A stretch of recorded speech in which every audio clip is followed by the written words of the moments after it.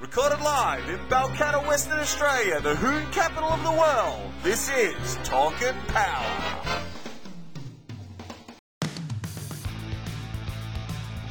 Gap is what happens when you hold to the floor and crush the man next to you. There's space in between your back lumbar and your front member. We in the South we refer to it as the gap band.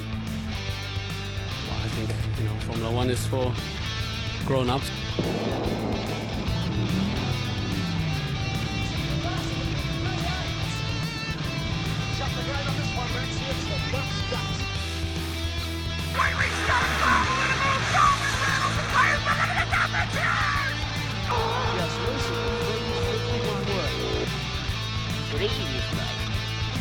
So, what about the sideways? You've got a race in your own lane. Now he's on the grass, he brings it back. Oh, some great driving there. Torque and Power, your motoring and motorsport podcast. Okay, it is the Talk and Power podcast, episode 33. I'm Nick DiCembri, and I'm with Simon Gonzo Travellini. How are you, Simon? Good, mate. Massive weekend of motorsport. It was a massive weekend. Huge. We have arguably one of our biggest stars that we've had to date on the podcast on the line right now. Arguably, without a doubt, our biggest star. Would like to welcome Kelly Betts, the first Australian Top Fuel female champion. Welcome, Kelly. How are you? Hello. Well, that's pretty nice introduction there, if it's the biggest star. Kelly, big congratulations. I mean, to be able to have the opportunity to drive a Top Fuel car is, incredible. To win a race is just unbelievable. To win a championship, and arguably in the toughest season, the most subscribed Top Fuel events in probably the last 15 or 20 years. Big effort, huge, and to be the first female, absolutely amazing. Yeah, I mean, the way you just spelled it out there is kind of how it was all going for me as the season went, like it started with, holy moly, I've got an opportunity to drive a Top Fuel car, and that was just blowing my mind at the start anyway, and to be honest, it still does. And then, obviously the first goal was driving the car and showing the team that they chose me for a reason. I can do it for them. And then once we kind of got through that, I guess, process of showing Phil that I can handle and can drive the car, then it came to having, getting a win in it, which was one of the biggest things for me at the time in achieving. And then next minute we won another event and then another event after that. And coming into the Winter Nationals, at the start of the season, we had kind of our hopes for the championship had been lost a little bit because of the first event. We had some troubles with the car, and it being an elimination round, it kind of we copped a fair thing with no points for that round. And Damien Harris obviously won it, and that he picked up a whole lot of points on us because it was an elimination round, and then there wasn't due to be another elimination round until the Winter Nationals. So to try and catch up on that points lead that he got there, we kind of thought all hope was lost. Yeah. But who would have thought the season ahead you were going to take out 3 wins then put yourself in contention? Talking about that, so your first win was at the Sydney event at the Santos Summer Thunder. Right, you also run a PB 383 with a 2. Yes. So this is your first win for the season, and it lifts you to 3rd in the points. Right, this was January 2018. At this stage, are you starting to get the sense that the championship is up for grabs? At that stage, I thought, we could either, in my head, I was thinking, well, this will be great. We should finish 2nd or 3rd in my first full season. That's fantastic in my head kind of thing. The possibility of then, you wouldn't have even thought that you could go then and win the next 2 events, and obviously it all surrounded by what Damien did at those events as well. But I think at that point of the season I was like, you know what, this will be pretty cool if we can have some good results from here on in and end up being 2nd or 3rd. Moving on from there, it was a really amazing season with many firsts. one of them that we'll all remember, and we spoke about it on our podcast, was the all-female Top Fuel final, which was the first time. That was at the Gulf Western Oil Nitro Thunder. Yep. In Sydney. Now, that was against, Rochelle. One of our favourite races of all time, young Rochelle. Yeah. What at that you would win there and actually take the lead. You must have had, from that point onwards, the confidence must have really been up and about. You must have been up and about at that point. From that point on in that event, I took a lot of confidence out of that, and I mean, I think I had more confidence going into the Winter Nationals than what Phil did himself. But he was stressing out so much, and I'm like, Phil, just chill out. I said, we have won the last 3 events. We are all confident. I said, just let it keep flowing as it is, and I said, good things will happen with that, and we'll keep achieving, So that final was pretty cool to be there with Rochelle. I'd grown up watching Rochelle in Top Fuel, and I was racing, before I was even racing Junior Dragster, and when I was racing Junior Dragster, I actually wanted my car to be painted like hers and things like that. So it was pretty cool to be in that final, and for it to be, like, for me, the fact that I've reached this point where I'm actually driving a Top Fuel car, and then it's in the, while that's happening, all these firsts are happening as well, like the first female final and all this, and it's amazing for me to have Top Fuel's been happening for so long, but for now to be making all those firsts and be down in history for all that is pretty awesome. So I just want to take you back to when you started, when you were driving Junior Dragster. Now you became the inaugural JD champion for Australia, didn't you? Yes. And that was back in 1998, yeah? 1998, yeah. The first year that they offered a championship for the category was the one, that's when I took it out for the first time. So that's why they say first ever, Australian Big Dragster Championships was the first time it was ever offered. So yeah, that's pretty cool. So coming from a family of drag races, with your father running at Willowbank and brother Scott also racing, and your mother actively involved, how important, how involved have they been in your journey? They've been in it 100% all the way. Whether it's just a support role or actually helping me run the cars and things like that. Like when I was racing the junior, obviously Dad and Mum, that they did the whole thing. And when me and my brother were racing, it was Dad looking after Scott's car and Mum was looking after mine. So she was doing everything, So like they've been a great support from the very beginning, and they're still there today. They're still on the start line. They're still jumping around like crazy people when I win. Like we are just, as a family, I mean, we are 100% there for each other. I was running to and from the Group 3 pits at the Winter Nationals, trying to see my brother race in modified because he's had a few years out. So it doesn't matter what level that we're racing at. We're all there 100%, that's for sure. That's great. Hey, Kelly, at the same sort of time, I read an article in the Australian newspaper. Was it true you wanted to be a ballerina? Yeah, I was definitely doing the ballerina thing for a few years there. But, it wasn't long before Junior Dragsters came into the country at all. And my brother was one of the first kids to even drive one in Australia. And then, once that kind of became a part of our life and became a thing at events where Junior Dragsters were actually racing, it kind of pretty much took over the whole ballet thought. So by 2010, you had won modified championship in the Insane Dragster, and you also won the John Storm Memorial Trophy and the South Queensland Divisional Championship. By this stage, you were definitely you'd followed a traditional path as they would in America. Did you have Top Fuel on your radar back then?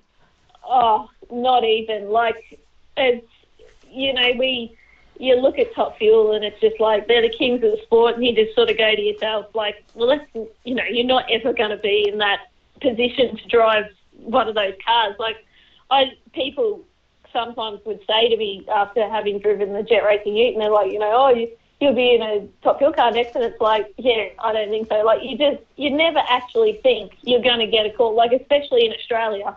You don't think you're going to get a call to drive a car for someone when you're a sportsman racer and you're just doing your own thing, and that there's not really too much fuss or anything like that. You really just don't think you're going to get that call. And I mean, it shocked the hell out of me when Phil rang me, and it's still, I mean, I still look at it now. I've got a picture up on my wall of the Top Fuel car, and I just look at it and I'm like, I just can't even believe that I'm driving that thing.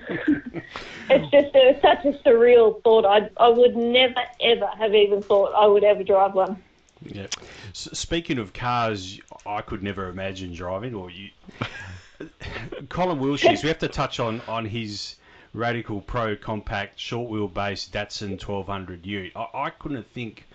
You went from a dragster in 2010 to arguably the exact opposite in drag racing. Yeah. That's gone. You've gone low sevens in that, 714 at 190? 690s, actually. Oh, really? Wow. Oh, I haven't done there you that go. very well. Sorry, Kelly.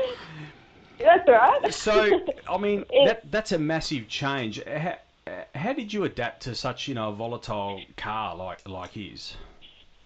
Well, I will be honest, I was getting in the dragster. I had the following season when I won the championship, I was leading it again, and then at the Nitro Champs, which is the event before the Winter Nationals, unfortunately had a bit of an accident. Anyway, and then that led to me getting to another dragster for then I got that sort of at the end of that year and was racing that for a couple more years. And I did start to feel a bit of an urge of wanting to drive something that had a little bit more craziness about it. A little bit. I absolutely love the dragster for the bracket racing side of things, and I just enjoy driving it. It's, very minimal fuss car, and there's not a lot to do with them at the track and stuff, and you can enjoy the event. And nowadays, I'd love to get back in my drags and drive it. But I just started to feel, and I started thinking, will I sell this and maybe buy an altered or something like that? And then just through, a friend at the time, who's now my boyfriend, I was at a dyno session for his drag car, and it just so happened that Rob Novak was there, who was the current driver of the Ute. And I had seen the car, and I was watching it at some of the events, and I just used to say how cool it was, and it just was such a crazy-looking little car, and I just took an interest in it. But all I said to Rob on that night was, geez, I love that car, and it must be so much fun to drive it and all this sort of thing. And he was like, oh, yeah, do you want to drive it? And I'm like, what are you talking about? Don't be stupid. Anyway, it kind of stayed at that, and he went back and spoke to Colin, and then next thing I know, I'm at the next Sydney event, and we go via their pit, and Colin turns around and says, I hear you want to drive this thing. And I kind of like... What was it like getting out of the dragster and getting into, this crazy short wheelbase animal? It was so nerve-wracking. Oh, my God. I was sitting in it, and I'm like, Kelly, what have you got yourself into? Like, holy crap.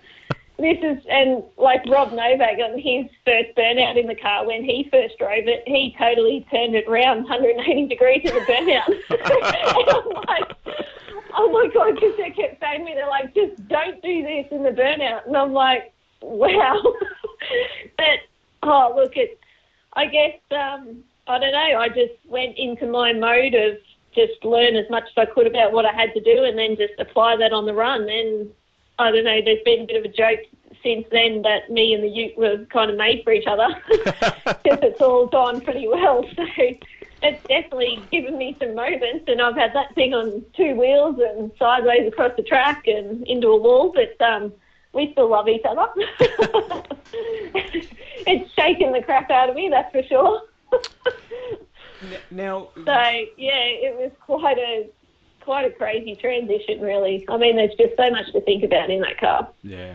Speaking of that car, is it true, have I read correctly, that you're off to Orlando in August to race that car? Not in August, but it is in October. The car's leaving Australia in August. Yep. But yeah, it's actually October that we race it, and that's the weekend before the first Top Fuel event, and then I come back the following weekend to drive the fuel car, and then a couple of weeks later we go back to Orlando and race it at a second event over in America. Oh, wow. That's amazing. So while you're over there, are you going to be handing your drag racing resume around to, maybe the Force team or? No, no, definitely not. I mean, an opportunity like that doesn't come around very often, and hey, it's not something that I'm going to actively go and chase. That's for sure. I have a lot of loyalty to the people who have given me opportunities in drag racing, and I don't intend on moving away from anything that I'm in currently with the Lamentinas and also Colin as well with the Ute. So, but it's not to say that a lot of people seem to be saying about the American scene, but yeah, like I say, it's not something I'll be actively chasing. I really enjoy what we do over here and how it all happens over here. So, yeah, everyone would love to drive an NHRA car at an event, but I suppose the ultimate for me would be something like the Lamentina family or something deciding to do some events over there and me driving over there for them. That'd be great. So tell us, you debuted in Top Fuel the 2017-18 season with the Lamentina family. How did the deal come together? Well, literally, I just received a phone call from Phil one day, and he'd actually been trying to ring me for a couple of days, but it was a number I didn't know, and I missed the call, and then I hadn't answered it one other time and left no messages, but I picked it up, and Ben had said it's Phil Lamentina, and I thought, okay, this is interesting. And he just pretty much, it's how Phil is. He's straight to the point. He goes, I'm just giving you a call to see if you'd be interested in driving our Top Fuel car. Wow. And, I almost fell over. How do I get my name on that list? I just was like, I didn't even know what to do, what to say. The first thing I said to him was a swear word, and which I won't repeat on here, but I had no words. It was, straight away it was like that feeling of, the actual realisation of driving the Ute, I suppose. It's like, oh my God, Kelly, what have you got yourself into? And can you do it? Like, you obviously have all these self-doubt moments, I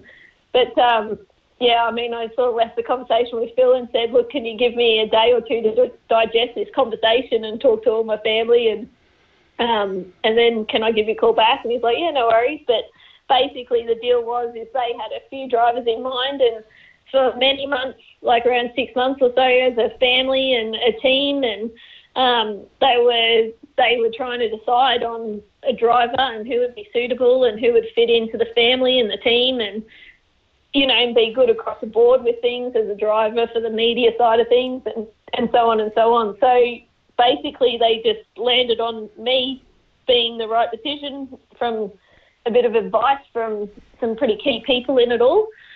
And, and that's where we are today. And so they asked me, and I was jumping at the opportunity after I was scared to say yes. So with that in mind, Kelly, how pivotal was, I'm going to say a few names here, Phil Lamentina, Aaron Hambridge, and I'm going to throw Richie Crampton as well, in mentoring you from the time they made the announcement to when you licensed the car. What sort of support did they offer you? Yeah, look, each of them has, supported in major ways. Like, obviously Phil and Aaron basically taught me how to drive the car. And then Richie, whilst he was here for the Nitro Thunder event that he raced at last year, it was a busy time, so he couldn't really sit there and just have endless conversations about things. But I just sat back and watched what he did. Basically, I just took as much in as I could. We had some little chats here and there about different bits and pieces after a run or whatever, and then, when there was some time or 10 minutes or so to go back, he'd say, but probably the most of the conversations I've had with Richie have been over the phone since. So I definitely went to him with questions, and after I'd had a go at driving the car, I was like, oh, so when it does this or when it does that, and it was good to talk to him because it was his car. So he definitely gave me a lot of advice throughout the whole thing, just different bits and pieces if there was something that, I just felt like I wanted to ask him, and it was good. Phil is obviously, he's always been there, and he's always, mentored me through things, and he can speak from himself being a driver, but at the end of the day as well, each driver is going to be their own kind of style. So he would say, look, this is in general what you can do, and then you pretty much adapt your ways to that. Mm-hmm. So, it's been good. And then Aaron, well, he's a very chilled out sort of person, so he brings a really calm kind of presence to the whole thing, and where, there might have been moments where Phil was getting a bit like edgy and all that sort of stuff, then I'd go through it with Aaron, and then he would, he'd give me the calmer side of things. Okay. So everybody has worked, like it's all worked together at different, everyone's different with the advice and stuff, which has been very good. Been very lucky to have so many people around. Yeah, yep. So in your licensing of what we like to call the Carrot King car, you run a 466 at 325 mile an hour. Right? Can you talk us through that? Because, I'm sure that a lot of our listeners, particularly the ones that are into the circuit racing and the motorcycles, it would be hard for them to get their head around jumping into a car like that. Well, I'll just add, that's 2/10 off the Australian record over the quarter mile. Yeah. So that's licensing. It's in licensing. I know. When you sort of, you're not really meant to have it wound up. It's really actually hard to back those cars down, and that was back down because that car is a 440, 450 car all day long. So, at its current, what it's performing at the moment, 380s, well, they're 440 passes. Yeah. So it kind of was a bit back down, but you just can't do it too much more than that, otherwise you start damaging things and the car won't perform, how it needs to. So, but no, I pretty much, that first full pass, we were getting a little bit frustrated by then because we'd started to experience some of the problems that we initially faced with that car. So it was getting a little bit tricky for us to actually get it down for a full pass, and I'd done a couple of half tracks and things like that. And then we made a big change on this day because time was kind of like of the essence because I was trying to get licensed to be able to go to Darwin. And this was a few weeks beforehand at Willowbank. So we kind of I had to be licensed on that day to be able to run in Darwin at that Nitro Up North event last year. So they made some big changes in the car and came out, and because we were all, it had to happen on that Sunday, we had to do 2 full runs to get my license, and that's pretty much, 3 would have been the max we could have fit in. And I just said to myself, Kelly, no matter how much it scares you or how much it's just blowing your mind, just hold it flat. Hold it flat and do not let go. It certainly looks straight. I've seen video of it. Looked amazing, that 466 at 325. The second one, which was that 325, that was an incredibly straight pass. But the actual first one, which was 326 mile an hour, well, that was a little bit more all over the place and just probably got slightly, now in the car, it just got a little bit ahead of me because that was my first time taking it down, and probably my corrections on the wheel in the second half of the track weren't enough, and I sort of went over towards the centre line, but you just didn't even know what happened. I'd stopped the car and I ended up going a bit deep and everything like that because it was just, the speed was out of control, absolutely blowing, and I stopped at the bottom end and I almost was out of breath because you're trying to then pull the car up as well, and you've never really done it before at this speed, and it's just you just had to act on,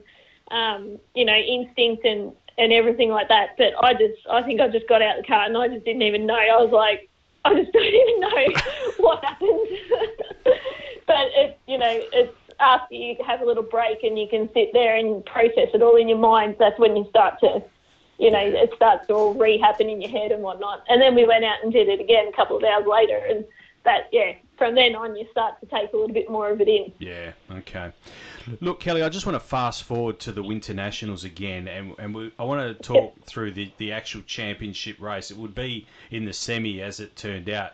You needed to win over Wayne Newby to secure your championship. Can you talk us through that race? Because that, in my eyes, looked pretty close, that race. It wasn't. You didn't walk away with that one. It was, you had to really work for it. No way. And we knew that would be the case against Wayne. Like, they've had their struggles and whatnot, but they were starting to get their head around that car again. And they had run like an 80 before, and then I think it was a high 80. And then, so it was kind of like we knew that that car was going to go down the track. It may not have been like in the pace that we were going or Harris was going, but it was definitely going to put up a fight. And old Wayne's pretty good on the tree too. So I knew that, I just wanted to do what I normally would do because I keep the same kind of level as far as like, how I've got to perform in the car. I pretty much keep that level with anyone I race. But, yeah, I knew it wasn't going to be a giveaway, that's for sure. And it ended up, he went an 0.31 on the tree and I went an 0.51 or 52.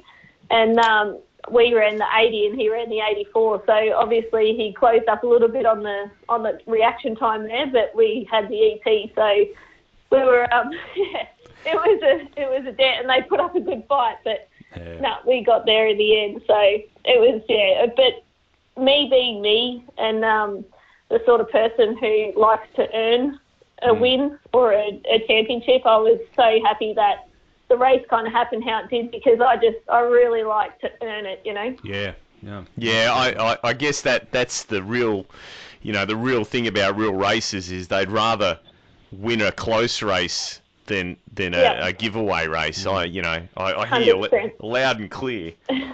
Yeah, 100%. It's like I wouldn't want to win any of it just because, this has happened or that's happened. I want to win it showing that the team and my ability, Well, on the show, we're always spruiking that drag racing is the ultimate equalisation of gender in sport. Have you got a message for young women out there that are doing it hard in other sports? Yeah, there's nothing that a female can't do. There might be certain levels or whatever that of different things and different sports that can't quite happen when you're a female. But, drag racing, there literally is nothing that a female can't do in the sport that a male can. And it just depends in yourself how much you want to get involved in the cars, back in the pit area and all that sort of stuff. But you can learn a hell of a lot and do absolutely anything you want on these cars. It depends how much you want to apply yourself there. But it's, look, it's not for the faint-hearted. Like, you can't be a girl. Well, you can be a girly girl, but you've got to be able to get in and mix it with the boys as well, and realise that they're all there working hard for you. So you've got to give back a little bit and also let them know that you're willing to work hard with them. So look, I just think that females, there's absolutely no reason why they can't feel that they can get involved in drag racing and even try and achieve in any sport that they're involved in, because there's nothing we can't do. Okay. There's another podcast that I listen to quite frequently called The Sounding Board. It's done by Damien Barrett and Craig Hutchison from Croc Media. I presented them with a question in regards to mainstream media and the coverage of your championship. I'm just going to play their thoughts on this to you, Kelly. Nick on Facebook. I know drag racing isn't your thing, but they've just crowned its first female Top Fuel champion, Kelly Betts. What should the organisation have done to get this amazing feat mainstream coverage? I'm not aware of it, and that's probably to Nick's point, isn't it? I think you've got a great story to tell, like drag racing has with Kelly Betts. Then you should do everything you can to get it covered while it's newsworthy, and that means buying the airtime.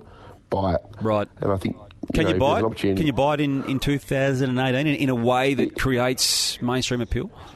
Yeah, I'm sure you could. In fact, if they could create an event around Kelly now and package it for a network, it would be a good starting point. Here you go. That was from Croc Media's Sounding Board.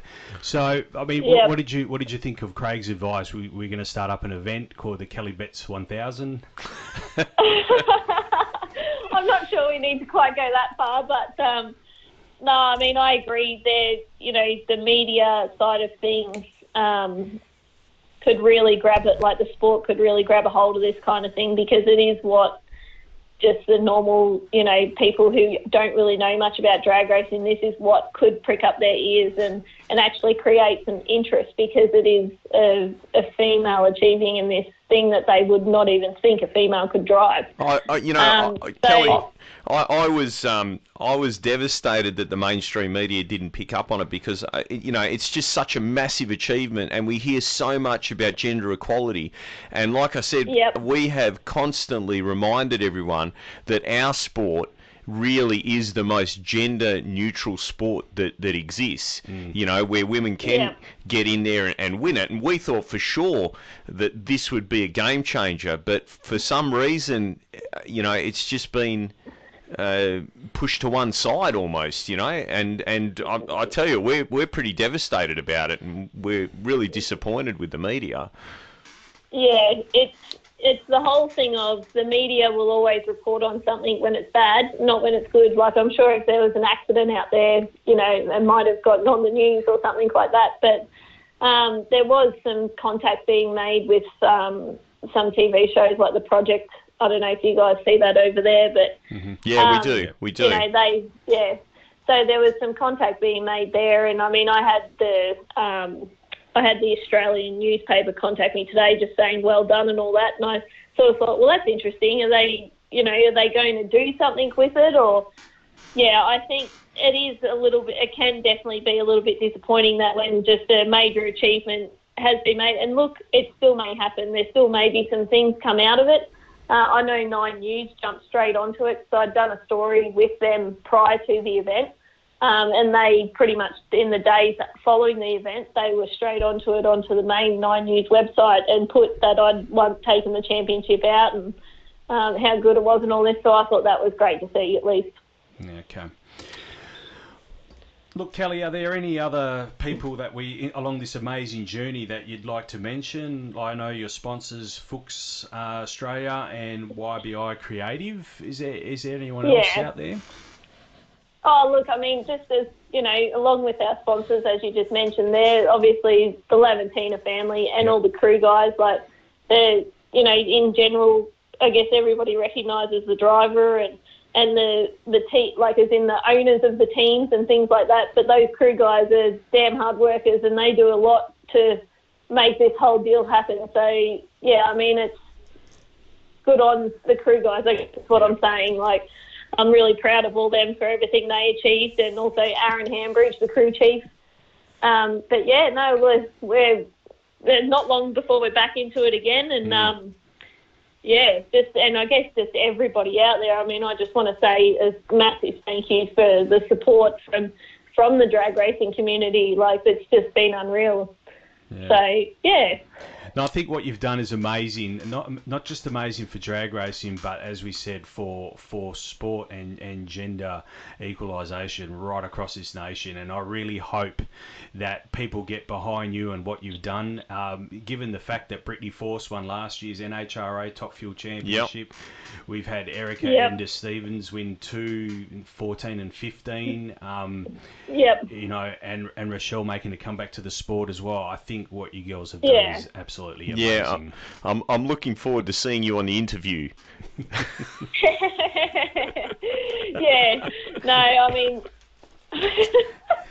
hopefully some things pop up with it all in the coming weeks. But let's see how we go. All we can do is just keep pushing for all this sort of stuff and doing the best we can out there on the track. So it's certainly getting recognised from a certain extent, I suppose. Well, Kelly, from myself and from Simon, really appreciate the time you've made tonight. I know it's after hours over there, so I really appreciate the time you've taken out tonight to speak with us on the Talk and Power podcast. Oh, good. Well, it was a good chat. Thank you very much. No worries. It was our pleasure, Kelly. Thank you very much. And good luck for next season. Okay. Thank you very much, guys. Hopefully we'll chat again, hey? Definitely. Yeah, I'd really appreciate that. That'd be great. Okay, cool. Take care. See you, Kelly. See you, Kelly. All right. Bye-bye. See ya. There you have it, ladies and gentlemen. Kelly Betts, Australia's latest Top Fuel champion. What an awesome person to chat to. Yeah, definitely. I really got a lot out of that, actually. Great interview. It's a real shame that the mainstream media haven't picked up on it. Yeah. You listen to all this bullshit all the time about gender equality, and there you go, at the pinnacle of motorsport, as far as I'm concerned. You know, I watched an interview the other day with Erebus, And they're talking about how it costs $50,000 to take 2 cars to a test day, and how it's a big chunk of their budget. It costs $15,000 per run if nothing breaks on a Top Fuel car. Yep. Right? And they're worried about 50 grand. It's just pathetic. Yeah. And it's pathetic that we're not getting the media coverage in drag racing that we deserve. Yep. It is still the most powerful motorsport on the planet, bar none. And for all, I didn't mention it in the interview with Kelly, but for all those consumers on the eastern seaboard, when you're in Coles and Woolworths, please buy Lamatina carrots. Yes. There's a picture of Angelo on the front. You can't go wrong. Can't go wrong. The Carrot Kings. They are the Carrot Kings. If you're in WA, I don't think they get their carrots over here, but we have local growers. But over in the eastern seaboard, so support the Lamatina brothers. Other championship winners. We'll probably get this out before the Thunder guys do. A bit slack. Almost. Almost. Pro Slammer. Yep. The Moitz team took it. Yep. 35 points in the end. That championship was decided in the semi-finals. Yeah. Zap, unfortunately, the car turned right and headed for the wall, scraped the wall, had to pedal it, and that was it. That was the championship gone. I actually spoke to Zap. He was in quite good spirits. And He I mean, was. 11 championships in a row. It's nothing to... I don't think the feat will ever be repeated, personally. No, I don't think anyone will be able to not match indoor that. slammer, no. But he said to me that he's still got a few tricks up his sleeve. He's going to be... he took it, sort of fairly conservative because he really wanted to get that 12th championship. But now he's going to go back to the old Zap where he's doing a lot of testing between... racing and at the local events here. So look forward to seeing some 550s next season, maybe. Yeah. Bit of luck. Yeah. Steve Ham is also another one. Bit of a dark horse there. They top qualified, obviously. I believe that Stuart Rowland is tuning that car, and he's got that hot rod going fast. Yep. Yep. So congratulations to the Moitz team. Yep. It was a hard-fought championship, and great to see the championship go down to the wire like that. Yeah, it did. It was an exciting race. The live feed wasn't too bad on OVO Mobile. We streamed that right through the TV. Yeah, it was great. It was great. It was pretty good. And yet, look, I also spoke with Zap on the weekend. I saw him at the Hot Rod Show. He had his car there and was being very accessible to all the people that attended the show, even letting children sit in the car. I believe your son sat in the car. He's only 8 and he struggled getting in there. I don't know how Zap gets in there. And me, forget about it. I'm never getting in there. You couldn't fit me through the cage. But yeah, no, it was really nice, and it was good to catch up with him. So other championship winners, Pro Alcohol Steve Reed, once again, went really close, 36 points in it in the end. Yep. Top bike, Chris Matheson, just walked away with the championship. He did. Probably didn't even need to show up at the last 2 events. Yeah. Look, I just want to touch on Chris Matheson as well. Arguably, we will never know, but in the semi, potentially ran a 5. Yeah, I know. No time I heard recorded. that. Yeah, no time recorded. And I guess this is something that Thunder needs to look at. If they're going to run Grudge King style events, they should let the racers know. So, I didn't know where you were going with that. There you go. NTR. For those of you that don't know, that means no time recorded. Oh, God. So it's a big thing in America. They actually gamble at the track. Yeah. Lots of money. Yeah. Changes hands. Yeah. Thousands. Yeah, more, tens of thousands. Aaron Tremaine by 141 points in Pro Stock. Probably didn't need to show up at the last event either. Well, his brother was in second place, so, bit of brotherly love there. And Pro Stock Bike, Morris Allen, that was right to the wire, 14 points. Yeah. 14 points. Yep. So, like I said at the beginning of the podcast, huge weekend for motorsport. Canadian Grand Prix. Yeah, that was the previous weekend. We had the Canadian GP. We probably...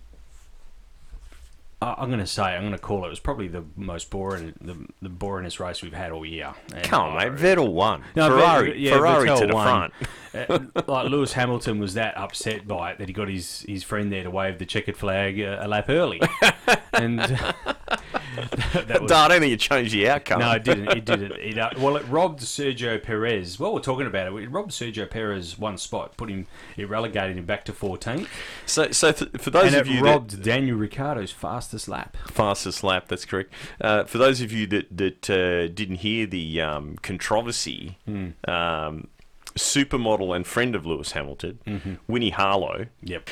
accidentally waved the checkered flag one lap too early. Yeah. And Yep. under the FIA rules, if the race is declared prior to the subscribed finish, the results are taken from the lap prior. So in this case, the results were taken from lap 68. Yep. So it was. Look, I mean, at the end of the day, I don't think it was actually Winnie's fault. I think she was given the flag and instructed to wave it. So I'm amazed in this day and age that this sort of stuff happens. I know, but if you're going to say that there was some sort of communication, unless they were they were in Montreal, I guess maybe they were talking French, Possibly. Yeah, that's right. Because it is a French province, Montreal. But I mean, Canada in general, they speak English. Yeah, that's true. Anyway, look, we saw Lewis had now Mercedes weren't able to take an engine upgrade to this race. Most of the other teams did, except for Mercedes. Testing, or they weren't quite happy with the development of the new engine, went back to their existing engine. Probably showed. I mean, Lewis had a power unit issue. That's what they define them as now. We don't know what the issues are, just power unit. So Hamilton had to pit on lap 37. They did a reset and he got some of his pace back. But I think they'd be pretty keen, those guys, to get that sorted out. Anyway, so something more interesting. MotoGP on the weekend, Catalunya. Awesome. Yep. So before the race, I mean, we had a bit unfolding prior to the race. So it came out, I think, about a week after the previous race. Jorge Lorenzo, he is going to Honda. Now, George is off to Honda. Now, I know you have some thoughts on this. Oh, look, I didn't really like... I mean, it would be really difficult being the manager of Ducati at the moment because George just threw Ducati straight under the bus at the last round. Now, we spoke about this earlier on in the year, and I said, when it comes time for the contracts to be renewed, you're going to see him pull something out of his ass. Yeah. And, now apparently the new fuel tanks, I've heard that the new Ducati fuel tanks are in hot demand worldwide. Sold out already.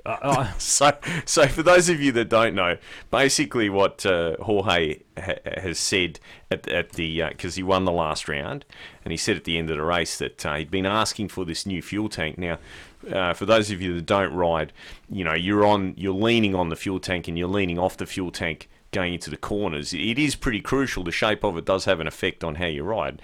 And apparently he was saying that the reason he was able to get out fast in the beginning was because he had his strength, and then because of the shape of the fuel tank, it was tiring him out, right? I personally think that maybe it was the tyre selection, but maybe it was a bit of both. I don't know. Nonetheless, he threw him under the bus. Yeah. No ifs, no buts. Yeah. And now that he's hot to trot, he's come along and undercut fellow Spaniard Pedrosa there and pinched his spot, basically. So, it's going to be interesting next season to see. Like, we don't know how much money they paid. I think Ducati paid €14 million. It won't be that much. To get no way, because he went knocking on their door. Usually when that happens, it's they're sort of going, we don't really need you. But what it is going to do is, if he intends, I mean, a lot of people, including myself, are sort of going, why don't you just quit? It's not like, he's a multi-millionaire. Yeah. He's had his day in the sun. Yep. Give it, do a stoner. Just kick back and relax and enjoy it. Maybe do some testing for one of the teams, whatever, But if he intends on trying to be the next Valentino Rossi, then he's going to have to step on Marquez's toes. Right? Now, they don't like that at Honda. You know what I mean? They're very much a team orders kind of team. Yeah. So next season's going to be very, very interesting. But look, let's get back to the race. Yep. Right? nearly half the field crashed, fell off, or, my favourite bit, caught on fire. I saw that, yes. Yeah, look, I mean, and during, I know you want to talk about the race, but also during qualifying as well, Marquez, what an amazing save that was. Yes. He was basically, the bike was on its side. He was on his knees, his legs, for probably... Yeah, but we've seen him do that. We've seen him and Rossi do it. They're a pair of freaks. Tell you what, I haven't seen it. Like, there was actual smoke coming off the tyres because the sidewall of the tyre was actually dragging along the ground, and still managed to get it back up again. Yeah. Well, the round before, he tried. Yeah. Yeah. So no, it was a great ride from Jorge. I mean, I think he's really starting to stamp his authority. I'm amazed by the fact that it took a year and a half to sort this fuel tank. I'm not quite. No, I'm not sold on it either. I think it was just, we're getting close to the, and you probably find it would not surprise me if Honda said yes, but they're still negotiating the actual amount. Yeah. And he's racking up the wins, going, put another zero on it, boys. Put another zero on it. No, that's right.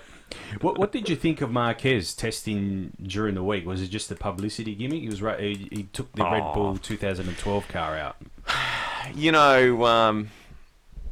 I don't know what to make of it. I mean, he did well. They reckon he did well. And, I heard some comments around the traps about, that's the motorcycle riders generally do well when they test in cars. But I'm going to call bullshit on that one. And the reason I'm going to call bullshit is because the braking distance on a bike is completely different to a car. You can go really deep in the corner with a car. You can't do that with a bike, right? Yep. You can't. It's as simple as that. Yep.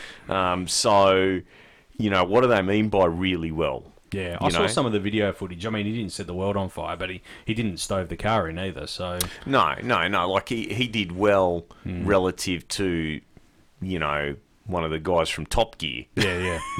You know what I mean? Richard Hammond. Richard Hammond, yeah. Even though too well compared to him. Yeah, but I think it's also fair to say that Richard Hammond tested at a very tight track. Yep. And that's not a tight track where he was testing. And that's the thing. If you've got, the blisteringly long straights and you're getting on the brakes early because that's what you're used to on a motorbike, well, you're going to get the temperature in the brakes. You're going to get temperatures in the tyres. You know what I mean? So, I don't know. I mean, have we actually ever seen anyone transition from two wheels onto four successfully? No. Even Casey's attempted it at the Red Bull team didn't really pay off. When I say Red Bull, Wayne Gardner, Triple Eight, yeah. Wayne Gardner probably had probably out of all of them. He gave it a good go, but it wasn't like he jumped in there and he was, like a front runner. No, certainly not. You know what I mean? No. So, and I don't think Marquez would. I mean, does he need to? I wouldn't have thought so. Nah. And, how many more years has he got in MotoGP? He's got a lifetime ahead of him in MotoGP, you know what I mean? Right. Yep. So, I think it was just a bit of a publicity stunt. But, hey, I could be wrong. We might see him, driving Formula One. Yeah. What about Dovi? Where's he at? It's another race he's dropped the bike. Yeah, I don't know. I think... I got nothing for you there. Yeah, I'm devastated. I'm devastated. But the championship, it's still like Marquez hasn't run away with it. You know what I mean? Rossi's in there with a chance. Rossi's really riding well. He seems to be getting his focus back, and I think the more podiums that we see him on, you're going to see more of that. At the end of the day, those three bikes, the Ducati has definitely got more inline speed. But in saying that, I didn't really see that dominance at this event. And with that straight, I thought that I've seen it. Like, I would have seen physically the Ducati pulling away from the Honda, but it wasn't there. But the Yamaha, you'd have to say it's a heap of shit compared to the other two. Which is sad because... They've probably got the best guy in the world at developing these bikes. He made the Honda a race-winning bike. He made the Yamaha a race-winning bike. So, it's a bit sad that they're just not making it happen. Yeah. So I mean, hopefully they'll find something for Rossi, because if he had, I'm confident that if he was on a Honda or a Ducati, But then again, he did have a crack when Stoner was on the Ducati, and everyone said it was the bike. No one could ride that thing. Stoner was the only guy that could get it to go around the track. Yeah. So, I don't know. Look, all I'm interested in is the fact that it's going to be a fight to the end. Yeah. You know what I mean? And that is so awesome. It's great to see championships. And that's another reason why it pisses me off that we don't get the coverage that we deserve in drag racing. Top Fuel went down to the wire. Top Door Slammer went down to the wire. Pro Stock Bike went down to the wire. Yep. You know what I mean? Even Pro Alcohol. Went down to the wire as well. So why is it that the mainstream media just ignores it? Yeah. It's really, really sad. Really, really sad. I mean, I was frustrated with the whole Top Fuel thing and the Kelly Betts thing, and that's why I thought I raised that question with the sounding board. But I thought, well, you know what? Let's just get Kelly on and we'll do our bit as best we can. It seems ridiculous that you should have to buy time to promote something that's so amazing, so incredible. Anyway, it's just a. It is sad that we've come to that point in the sport, haven't we? So not that point in the world, not in the sport, in the way the world manipulates people. So next race for MotoGP. So the next race is the TT at Assen. TT circuit in the Netherlands. In the Netherlands, yep. Excellent. Yeah, that will be the 1st of July. Great way to start the financial year. Excellent. V8 Supercars. Darwin. Follow the leader. There was follow the leader, all right, or follow the oil trail, as Red Bull would have you think. The Sunday race was... They had some oil surge issues. It's very vague from Penske DJR as to what the issues actually were, but Scotty's car had some oil surge problems. They were in second place, blowing a little bit of smoke when it first happened. It happened early in the race. It sort of tapered off, and at the end of the race came back again. Wasn't too bad. I didn't think it was black flag worthy. Neither did the stewards, but Triple Eight obviously did. Because they had Jamie Whincup behind him, of course. Yeah. So look, the usual story. So what did the chief steward Mark Scaife have to say about it? They felt that it wasn't too bad either. So, really? Look, yeah. No, I believe that they... He won't be getting his backhanded this week. I like the way you referred to him as a chief steward, Mark Scaife. But look, I mean, it was certainly a storm in a teacup in my view. I really don't think it was worthy of a black flag, and he didn't get one. Scotty won on the Saturday race as well. Yep. Got away. I think this strategy of theirs, pitting early, and paying off. Yeah, get the car in some clean air. It's what they call the undercut, and it certainly worked for them the last few races. They did it again on the Sunday race. However, Davey Reynolds was just better at it, and the Erebus team got the win on the Sunday. Yeah. I don't know if the oil surge issues really played a part in it. I wouldn't have thought so. It didn't look like it was slowing down Scotty. But, at the end of the day, they got home for a second place on the Sunday as well. So it was really good to see Davey Reynolds. I think he's finding his stride now, and I think the things that happened in Adelaide where he sort of kind of let Van Gisbergen go, I think he's learnt a lot from that, and I'm starting to see it in his driving now as well. Yeah, I think everyone's been a bit harsh on him with that. Yeah, I think that was a sign of maturity. Yep. If he had have pulled or blocked the move, right, and crashed, everyone would have been going, it would have been up in arms. Yeah, you're so, right.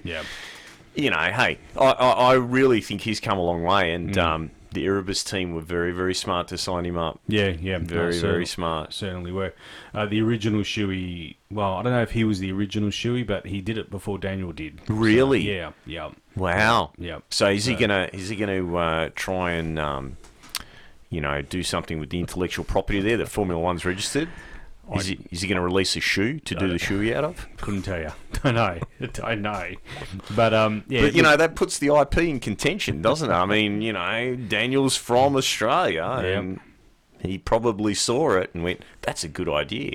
Well, yeah. I'll pull that on the international stage. I think it was the the Gold Coast race, perhaps. I'd have to look into it, but I know Davey Reynolds did it long before Daniel did. So this was a support race for Indy or the Gold Coast? Just no, it was their Supercar? own Gold Their Coast. own. Yeah. No one watched it. No. So it probably wasn't. I watched it. Speaking of V8 supercars, sort of unrelated, ZB Commodore not selling well. Do you wonder why? Not selling well at all. I've actually test driven for different reasons, not on this podcast, but you don't think it's the price? it's a lot of money for a smaller car. That's all I'll say. If you were going to buy a car like that, particularly the all-wheel drive version, wouldn't you buy the Stinger instead? It's a better looking car. Yeah. It's fast. I saw one at the Motorplex running in the 12s. Yeah. You know, it's just I think it's even cheaper. Yeah. Look, I don't want to disclose too much here. As I said, I test drove it for different reasons that aren't don't related want to disclose to whether you sign a confidentiality. No, of course not. But I felt that the 4-cylinder turbo version was okay, but for what I was test driving it for, I guess it would suit its purpose. The V6 all-wheel drive one was a better car, still for $45,000. Well, I'm not sold yet, but anyway. So how much is the 4-cylinder turbo? It's not much less. It's coming in at 42. That's what I mean. See, they need to make these cars around 36, 37. The base model's 36, 37, but if you go RS, if you step up to an RS, which is the bigger rims, and Rally Sport, or whatever, holding the call. I didn't know they were racing those in the World Rally. that attracts a premium price, unfortunately. But look, the car's nice, but it's not. I think it's overpriced. And look, I mean, I'm not talking out of school when I say that. I don't think I'm talking out of school. The sales. Holden brings you back to the VB Commodore days, doesn't it? I'll give you some numbers here. Holden the first quarter of the year sold 77 units, an average of 77 units per dealership. 77. Wow, that's still more than I would have thought. This is not Commodore. This is overall their range. Oh, rightio. All Holden cars. All Holden cars. They averaged out through their dealer network in the first quarter of the year 77 vehicles. Toyota 255. Wow. So I'm not saying anything, but you the know, numbers speak the themselves. thing is, the like. Obviously, businesses, buy a lot of cars. The government buys a phenomenal amount of cars, a ridiculous amount of cars, right? I don't know about now, but it used to be they'd rack up about 40,000 Ks and then flick them, that's right? Correct, yeah. So the government never really got behind the auto industry in the last 10 years, in my opinion. No, definitely not. No. We used to see a few Commodores purchased by the police. But, the one that really just pissed me off was when I saw that the federal government replaced all the Statesmans with BMWs. Yeah. I thought, you got to be joking, Yeah. So, yeah, a bit sad. It is sad. Yeah. And you know what else is sad? So now we've got no local industry, no local automotive industry, but we've still got a luxury car tax and we've still got limitations on which cars can be imported. And they try and hide behind it's about, safety standards. Yeah, I don't know about that because some of the cars that you are allowing into the country aren't very safe. And arguably don't meet emissions. Unfortunately, the Mustang would arguably almost fall into that. Not emissions, but safety. Safety. One of the worst on the two-star. road. Yeah. The probability of actually being killed in the Mustang sitting in the back is quite high, believe it or not, in a high-speed impact in the back. Yeah, but the probability of a Mustang travelling at high speed is quite low. Particularly if you bought the turbo 4-cylinder version. This is coming from Ford people. Yeah, I know. Hot Rod and Street Machine Spectacular was on this weekend. Went down there to the Claremont Showgrounds. Great event. Now there was a really good Mustang there. Yeah, there was. That was awesome. That Mustang actually won the top exhibition award. That was Greg Dale's Mustang Funny Car. Yep. Awesome car. Now that's a Nostalgia photos. Nitro car? That's correct, yeah. Yep. Look forward to seeing it run. Yeah. No, beautiful car, well presented. I I didn't know that car was actually in Western Australia. This is the thing with these shows, is you go there and you realise how many of these cars are actually... Most of these cars are local, and that car was from WA, so I'm really looking forward to see that car. Yep. It's actually too nice to race, believe it or not. But anyway... it was, after it's raced. It's a beautiful car, well presented. Top debut was a guy I know, actually, great guy, Paul Castagna, not Castagna. Castagna? Castagna, like the nut. That's right. So his 1932 Ford Coupe was debuted there. Beautiful car. Got some photos. I'll be putting them on our Facebook page. You can see all these cars there.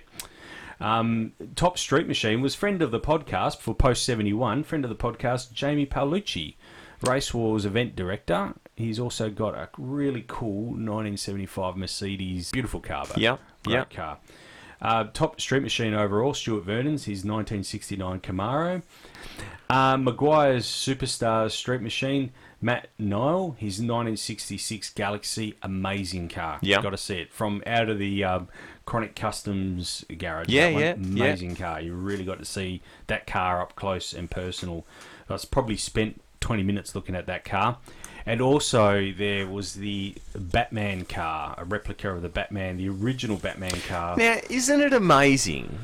That car has been on TV all over Australia, the Batman car. Yet Kelly Betts, nothing. Yeah. Look, I don't want to take anything away from the Batman car, but the Batman car, as a TV car, does nothing for me. I'm not a big fan of the car, but get up close and personal with this car, and you just have an appreciation for the detail, fab work that's gone into this thing. Was amazing. And the gentleman that built it, really friendly fellow, spent.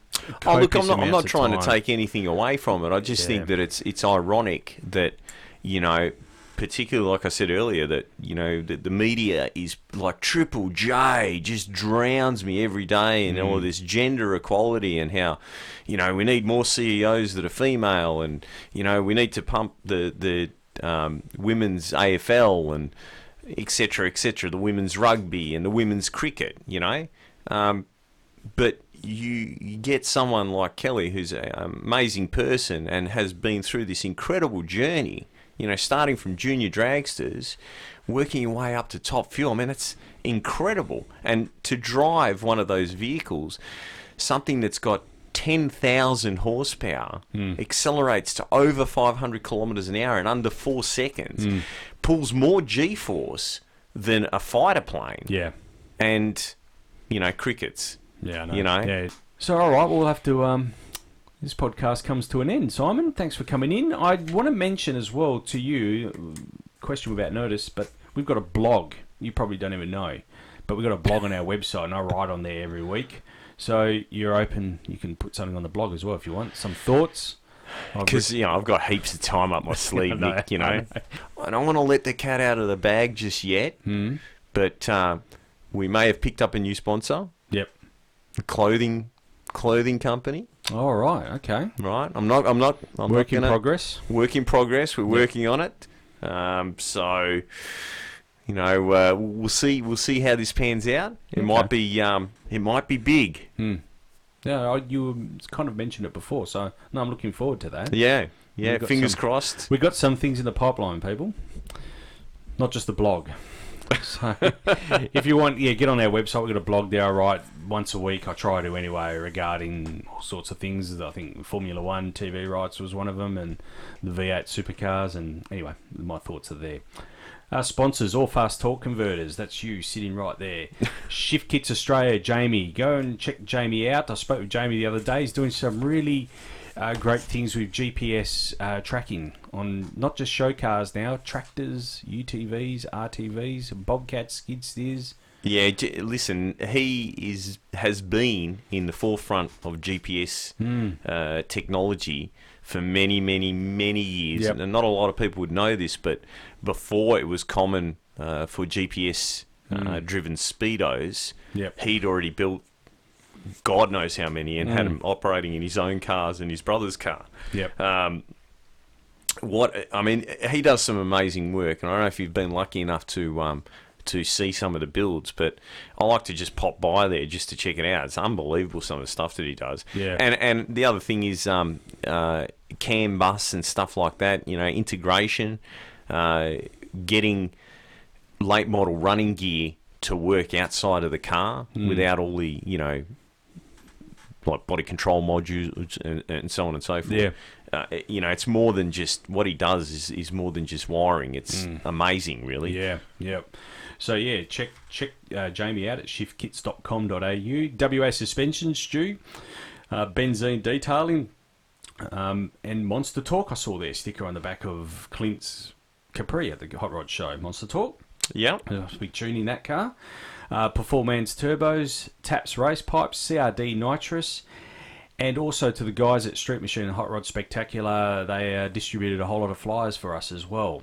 And also a big thank you to Kelly Betts for coming on the show. Thanks to Kelly Betts and the entire Lamartina family, and for their future endeavours. Yeah, good luck to them this coming season. Yeah. It's like the season doesn't seem to stop now. We've just had the winters, and we're about to roll into Darwin. The 13th of July, up in Darwin. Can't wait for it. All right, Simon, thanks for coming in. Thanks for having us, Nick. No worries. Take care. See you on the street. See ya.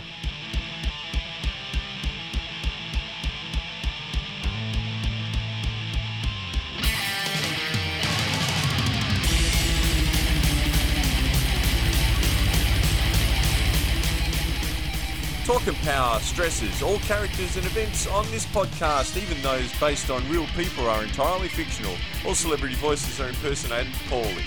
We do not encourage street racing or the use of turbochargers.